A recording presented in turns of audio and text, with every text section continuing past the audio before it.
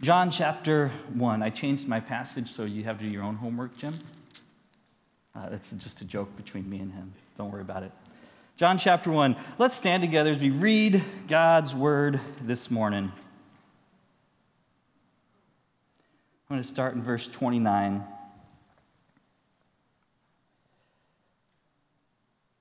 The next day, John saw Jesus coming toward him and said, "Look, the Lamb of God, who takes away the sin of the world.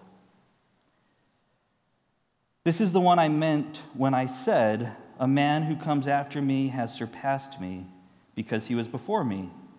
I myself did not know him, but the reason I came baptizing with water was that he might be revealed to Israel."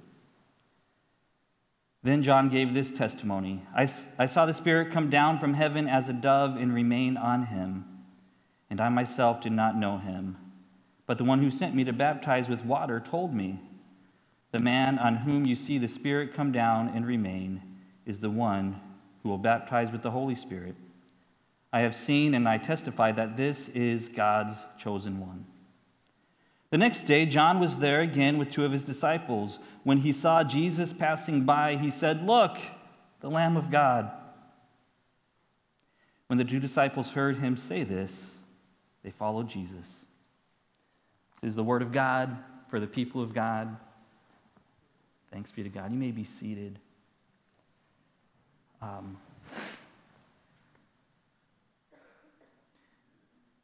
Preaching is fun.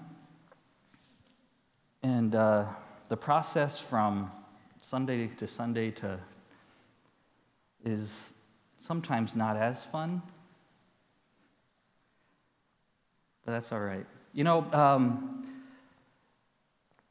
following Christ is an amazing thing. And when we follow Christ, we get to have a front row seat. I have to try to talk quieter. We have a front row seat to what God is doing in the world. And sometimes we see these things in like big and extraordinary ways. We look through like the history of the world, history of the church, and we read about like big revivals like the Great Awakening, the Great Awakening 2, the Second Great Awakening. And we read about these things and we get to see how amazing it is that God has been doing these things. And sometimes it's big ways on more like local level. Like when I was growing up, I grew up in a Free Methodist church in Prescott, Arizona, and I was really sad to see, I looked them up the other day, and now the building is being used by a different church. I don't know what happened to the church I grew up in. But every year, or every other year or so, they would have an organization come in called Teen Challenge. I don't know if you've heard of them. It's a Christian drug rehabilitation program. And so all these guys would come in, and they would have a choir. Like, the most beautiful thing, like these guys who've probably never been in a choir before, and they form this choir and they sing beautifully and they share their testimonies about how God has rescued them from a life of drug abuse, and it's just a wonderful and big emotional sort of service. And it's just like, we look at that and we're like, this is just extraordinary. We're on the first row seat of seeing God at work in the world. And sometimes, though it's not like big obvious things, it kind of comes in unexpected ways. I was talking to Carl a couple, week and a half, I don't know. And he was telling me about the ministry he does at the nursing home. And I'm sorry, Carl, I didn't ask to share this story. I'm just going to do it anyway because it's beautiful. And Carl goes out there every Sunday and he has a church service. But he said one week he went and he visited a lady, inviting her to come. And he said, everything about this meeting went wrong. Like I said, all the wrong things, everything just went terrible. And I left there feeling like a failure and discouraged. But then the next Sunday, guess who shows up? This woman shows up. He's like, and he said, I hear all the time how God can take nothing and make something of it. And it was just so cool to see that God did that with me.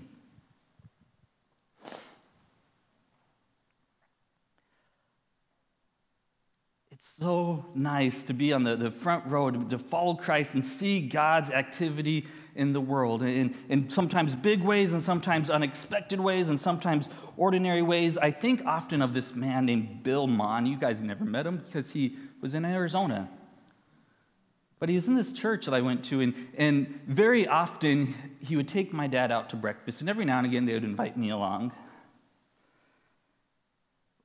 But breakfast with Bill is probably one of the greatest sources of spiritual growth for my dad. And I think a lot of Fred. I don't know about you, like one of my favorite things about coming to church is being greeted by Fred.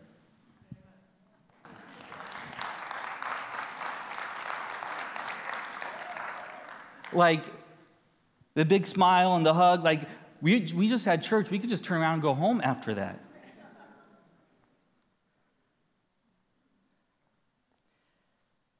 So we see God move in big ways and unexpected ways and ordinary ways, and sometimes like super like meaningful and sentimental sort of things. Like back in Oregon, Caleb, super young, he comes home from a VBS program one night and he says, "Dad, tonight I asked Jesus into my heart." And like the very first thing that I got to do as a district licensed minister in the Church of the Nazarene was to baptize two of my boys. Like that same weekend, they were like, "Here's your license." Like the next Sunday, which was like a day after, baptizing two of my boys. And then fast forward a few years, I'm ordained, and then just a couple months after that, I'm baptizing my third boy. And so we get to be in the front row seat of Christ at work in the world. We get glimpses of God at work in the world. And it's in those moments in our life that we can join our voices with John the Baptist and say, "Look, the Lamb of God who takes away the sin of the world." I became aware of this painting this week. It was painted in the 17th century, apparently, from some Italian guy. It's called The Pointer. It looks like this. We got a picture. There it is.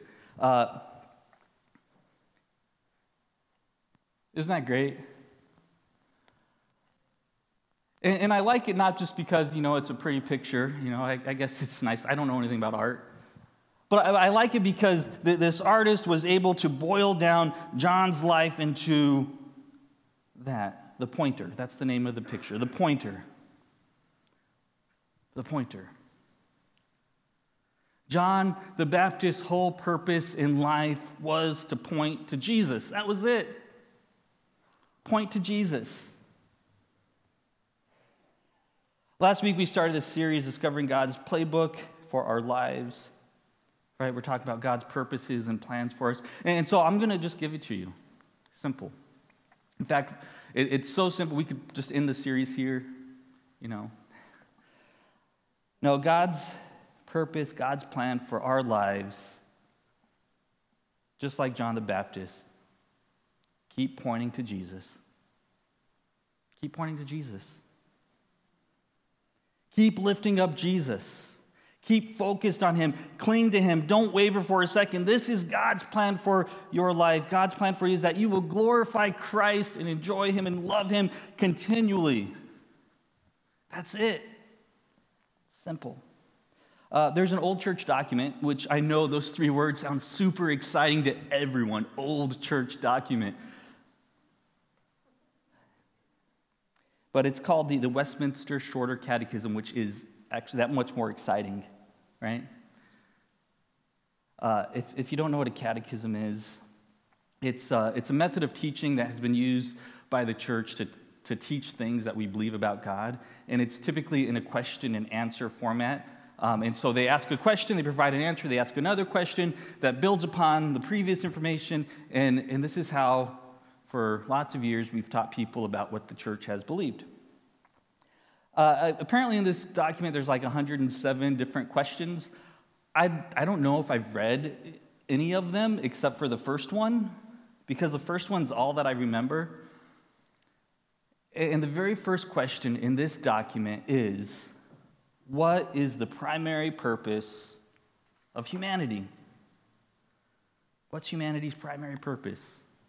And the answer they give is humanity's primary purpose is to glorify God and enjoy Him forever. That's it. I love that.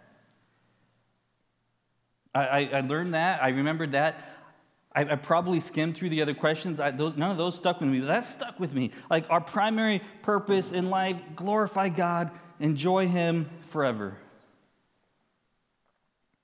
So John the Baptist pointed to Jesus, right? But he didn't just kind of point to Jesus. He pointed to Jesus in such a way that it pointed others to Jesus. All right, that's what it says in verse 37. It says, and when he said this, when the two disciples heard him say this, and what he said was, "Look, the Lamb of God." When they heard him say this, they followed Jesus. See, our purpose in life is to be oriented towards Jesus, and to be oriented toward Jesus in such a way that it orients others to Jesus. Or to say it another way, our purpose is to point to Jesus, and to point to Jesus in such a way that it points others to Jesus.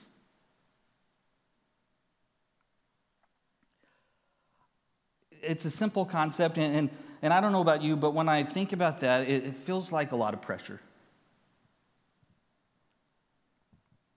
And for good reason. The reason it feels like a lot of pressure is because it's such a big and an important task, but I think it's more than that. I think this is what happens. I think what happens is this. We point to Jesus, and then people go to Jesus, and then Jesus does what Jesus does, and incredible and amazing things happen, lives are changed, and it's this beautiful thing. And then we do the most natural thing there is, and we look at our finger and be like, "Oh my gosh, I have the most amazing pointer finger in the world." Isn't that pretty? Let's be careful not to move it or adjust it anyway, because did you see what just happened?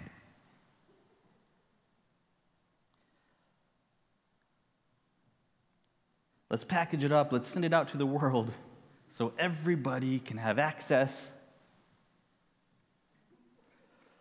to this finger.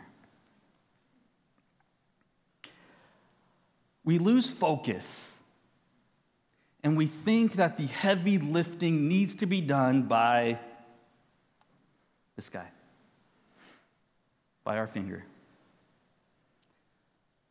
And so we feel the pressure. All right, and we dress it up, make it look pretty, paint it blue, bedazzle it, hang 1,000-year-old traditions to it, find out the newest thing that's going on and put that on it too. We do everything we can to make this thing look pretty.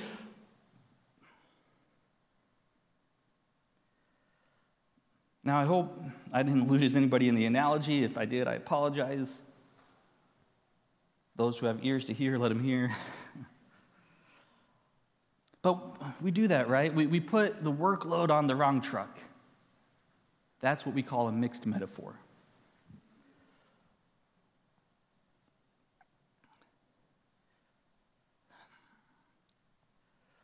We make things about the wrong thing, and the thing we typically make that about is ourselves. Which reminds me of a Bible story. Actually, you know what, to be honest with you, it reminds me of every Bible story, right? But one in particular was bouncing around in my head a lot this week, and that's the story of King Solomon. You know who King Solomon is? He's a king, and his name was Solomon, okay? He was David's son, okay? He comes to power after David dies, and this story is, and you might have heard this before, but it's good to hear the same stories over and over again. The story is that when he first started out his rule as king, God comes to him in a dream. He says, "Solomon, ask me for anything, and I'll give it to you." And so Solomon says, "Well, I would like to have 3 more wishes, please." No, that's not what Solomon says. Solomon says, "God, I have no idea what I'm doing. I just need your wisdom." God says, that's a really good answer, Solomon. Because you didn't ask for riches and wealth and fame and all these things, I'm going to give you that wisdom you asked for, but I'm also going to give you the riches and the fame and the wealth. And you keep reading about Solomon, and something happens in this story. See, he builds all the, accumulates all the wealth and the riches, and he builds the temple, he builds his palace, and everything's great, and people travel from all around to see how great Solomon is. And it's terrible. Because I think somewhere along the line, Solomon stopped saying, God, I don't know what I'm doing, please help me. And he said, you know what, God, I think I got this covered. Look at all these people coming to see me. I'm kind of a big deal. I don't know if you heard. And we read at the end of Solomon's life, it talks about how he married all these women and he followed all these gods of all these other women. And it gives us a list of all these different gods he worshiped. And on that list, there's a god named Molech. And if you were to look up that god in your Bible dictionary at home or Google or whatever we do, one of the first things you'll read about Molech is child sacrifice. Solomon went from, God, I need you, to, I think I'm going to sacrifice some kids.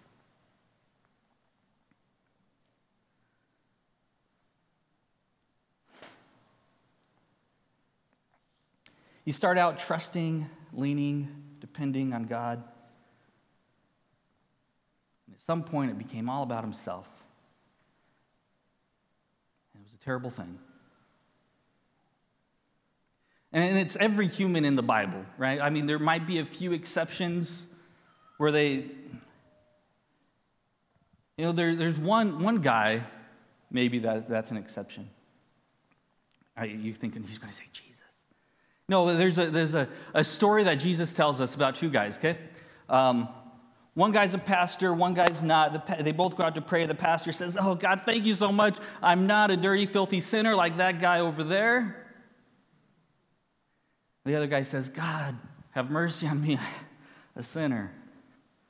And Jesus says, be like that guy. He says, that guy is justified before God. That guy is better off before God than that religious guy. See, he had it right. And I don't know, maybe you've heard that story before, but did you hear what happened the next day? His buddy comes up to him and says, hey, Ralph, guess what? Did you hear what Jesus said about you? Jesus said that you're better off than the pastor. So the next day, the guy goes out and says, God, thank you so much. I'm not like the pastor.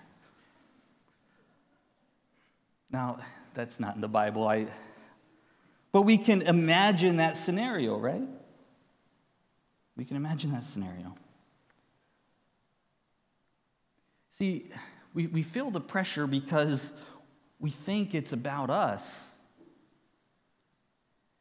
And we lose the stance before God that says, God, I don't know what I'm doing.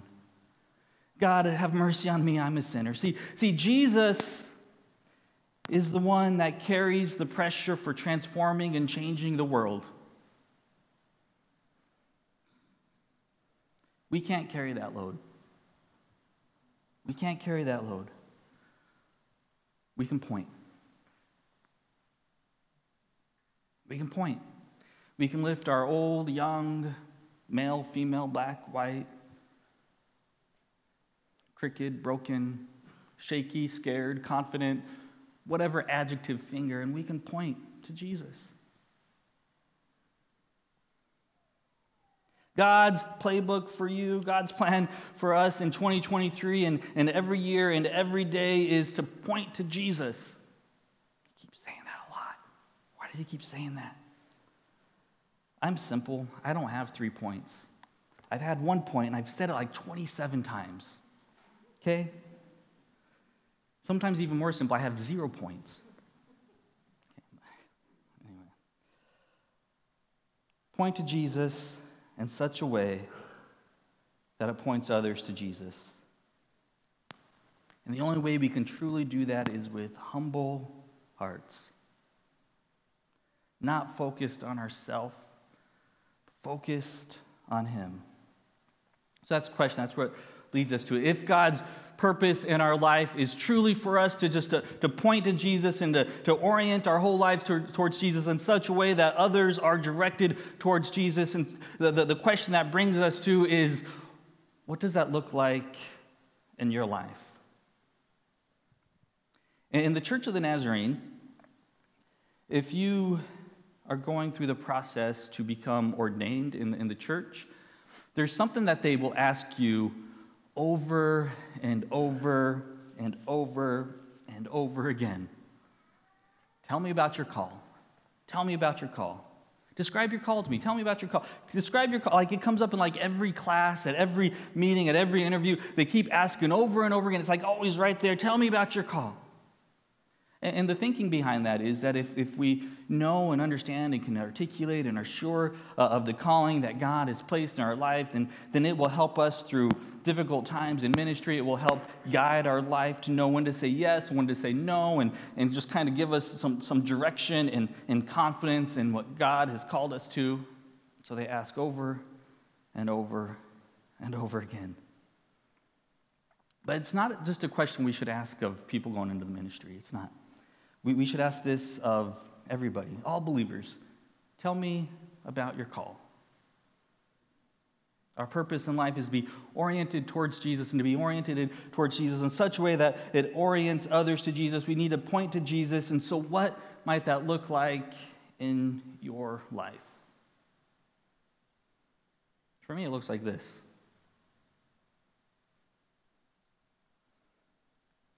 But it's not just professional minister thing. It's an everybody thing. Peter tells us, this is 1 Peter chapter 2, verse 9. He says, speaking to the church, but you are a chosen people, a royal priesthood, a holy nation, God's special possession, that you may declare the praises of him who called you out of darkness into his wonderful light. You are a royal priesthood so that you may declare the praises. I'm feeling bouncy.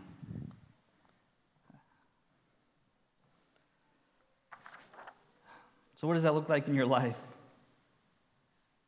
And as I was thinking this, I said, it'd just be really cool.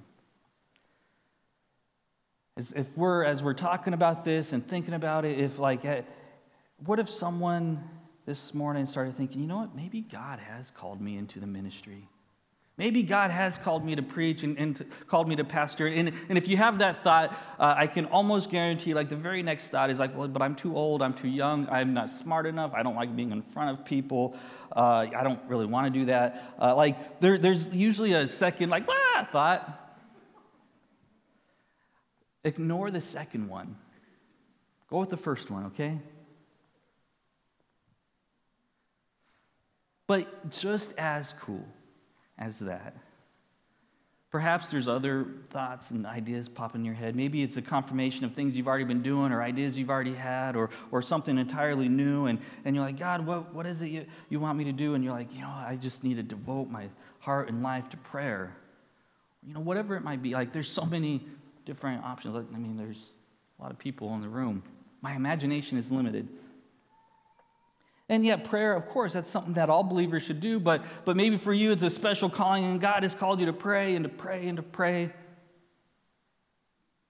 Do that. I don't know, maybe it's baked goods. You make the world's best cookies, and as soon as someone takes a bite of that cookie, they know that God exists, But more than that, you can use it as an opportunity to teach and to lead and to witness and to show the love of Christ and be the presence of Christ. And, whatever it might be, there's so many different answers. Sometimes the problem or the difficulty is we have that thing, that idea, that thing that we want to do, we think we should be doing, and we're like, it just doesn't sound very spiritual. It just doesn't sound very, it doesn't sound big enough or important enough. That's the case. This is what, to stand tall and proud, as humbly as possible, and say, this is what God has called me to do. This is what pointing to Jesus with my life looks like. You know, John the Baptist, he said, "Look, the Lamb of God." Maybe it's like as simple as that. Like, you know, just imagine the scenario. Someone's telling you about their life. They're sharing some things with you, difficult times, or, you know, whatever it is, and it's just like a really hard time. And you notice that they say something or they allude to something that is brushed over, and you're able to notice it, and you point to that one little thing that they didn't pick up on, and you look at it and you say, "Hey, look, right there. Do you think maybe that was God?"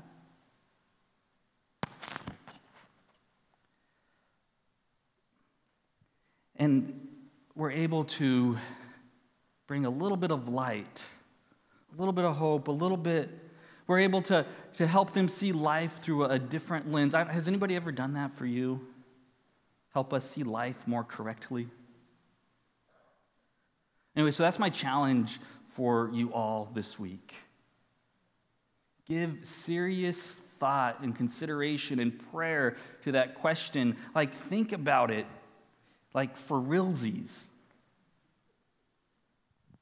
Like, think about it in such a way that you could, that you know, just like the person going to the ministry, they're really thinking about it because they're going to be standing in front of a panel of people who are expecting an answer.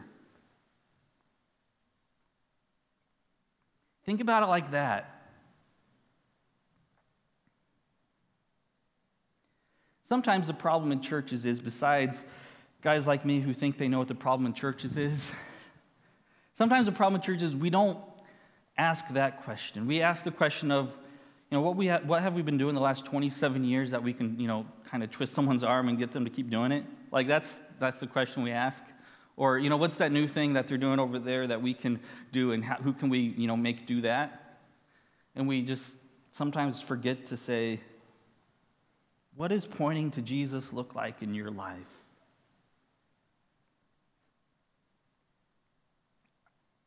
John the Baptist's whole purpose in life was to point people to Jesus. And that's what he said. This is, you know, verse 31 again. The reason I came baptizing with water was that he might be revealed to Israel. The whole reason, John says, the whole reason I do what I do is so that people would see Jesus. That's our challenge. And I do truly hope that we do that this week. In fact, what I would add to that is, as you think about that, as you pray about that, as you process that, you know, what does it look like in my life to be more oriented towards Jesus, to point to Jesus? What does that look like? As you're praying about that and seeking God about that, I would invite and encourage you to call or email or text one of the pastors and let us know what you've discovered. I know some of you are thinking, don't do it, it's a trap. They're just trying to get you to do something you don't want to do. I promise you it's not that. Like, there is no sign-up sheet in the lobby today. Okay? I don't know if we're looking for nursery workers. Like, I don't know.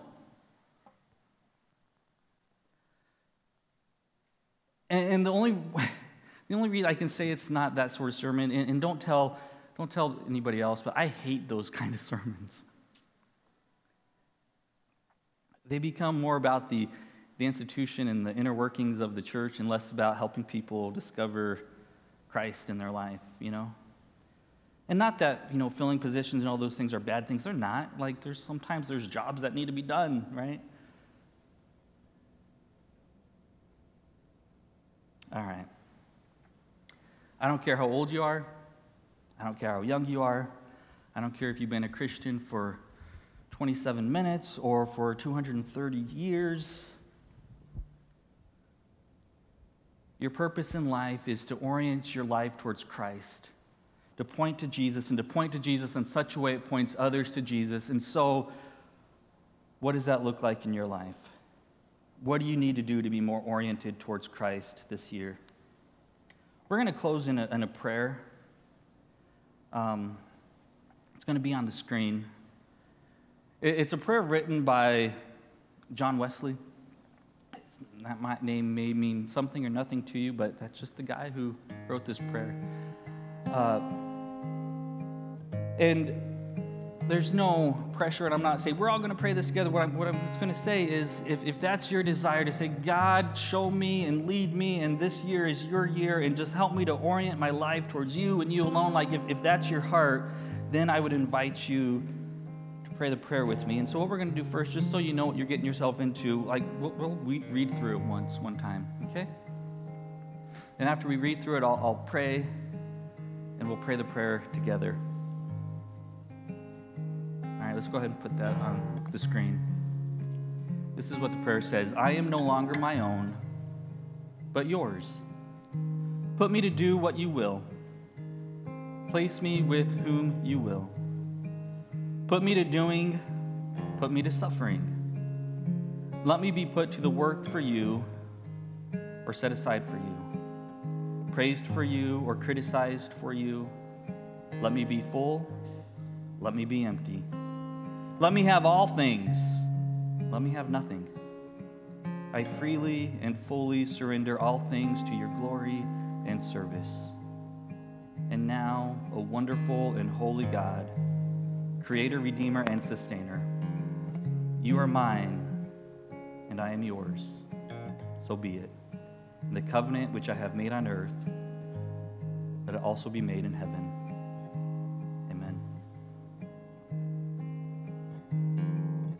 Lord God, I just thank you so much for who you are. God, I know there's a lot of distractions in life. Everything is a distraction and can be a distraction, and it's just... But God, I believe that our heart's desire is for you and for you alone.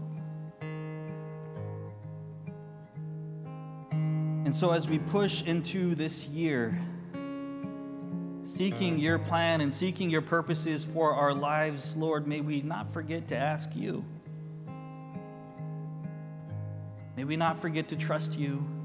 May we not forget to look upon you and you alone. God, forgive us for those times when we become self-sufficient and self-centered and we think that we're something that we're not. Lord, forgive us. And help us just to point to you.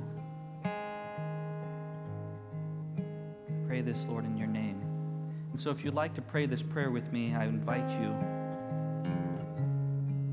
I am no longer my own, but yours. Put me to do what you will. Place me with whom you will. Put me to doing, put me to suffering. Let me be put to work for you or set aside for you. Praised for you or criticized for you. Let me be full, let me be empty. Let me have all things, let me have nothing. I freely and fully surrender all things to your glory and service. And now, O wonderful and holy God, Creator, Redeemer, and Sustainer, you are mine, and I am yours. So be it. And the covenant which I have made on earth, let it also be made in heaven. Amen. In the name of the Father, Son, and Holy Spirit. Let's stand together.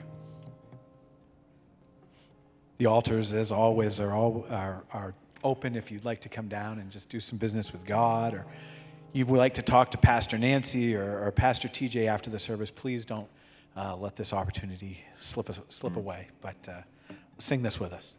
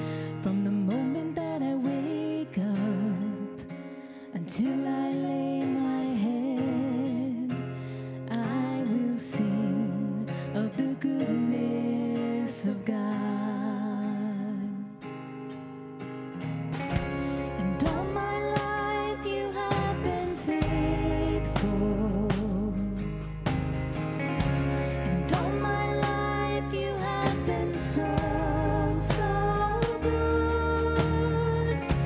With every breath that I am able, oh, I will sing of the goodness of God. I love your voice. You have led me through the fire in darkest night. You are close like no other. I've known you as a father. I've known you as a friend. And I have lived in the goodness of God. And all my life you have been faithful. And all my life you have been so good. With every breath that I am able, oh, I will sing of the goodness of God. Your goodness is running after, it's running after me. Your goodness is running after, it's running after me. With my life laid down, I surrender now. I give you everything. Your goodness is running after, it's running after me. Your goodness is running after, it's running after me.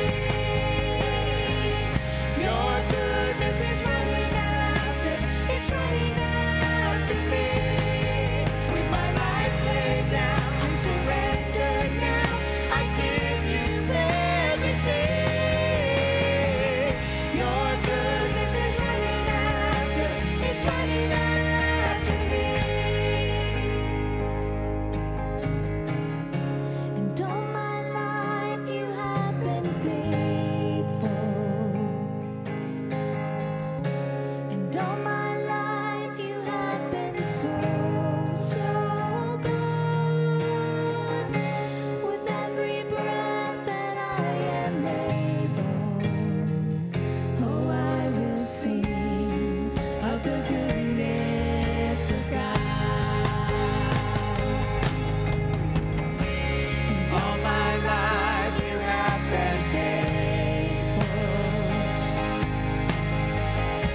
And all my life you have been so good. With every breath that I am able, oh, I will sing of the goodness of God. Oh, I will sing of the goodness of God. Oh, I will sing of the goodness of God.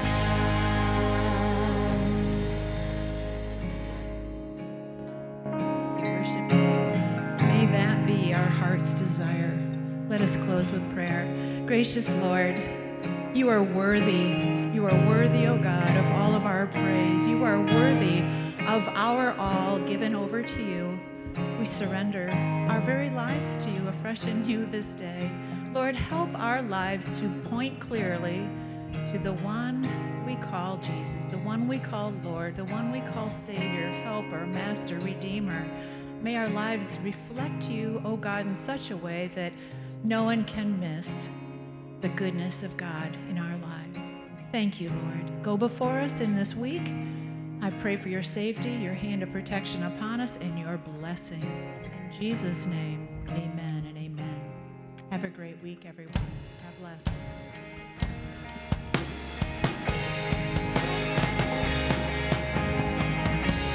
All my life you have